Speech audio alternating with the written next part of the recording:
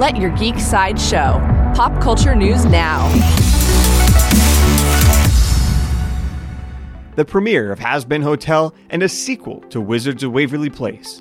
All this and more on today's Pop Culture Headlines.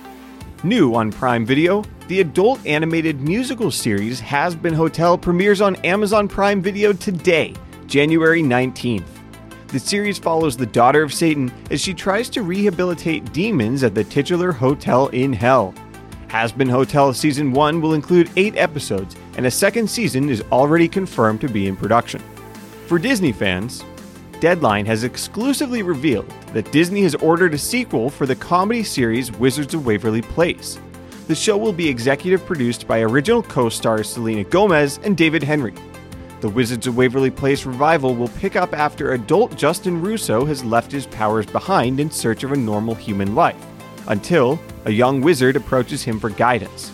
No release date has been given at this time.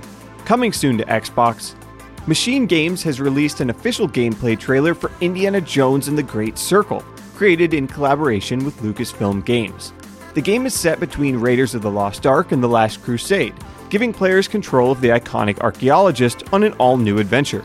Indiana Jones and the Great Circle will release for Xbox Series X, Series S, PC, and Game Pass in 2024.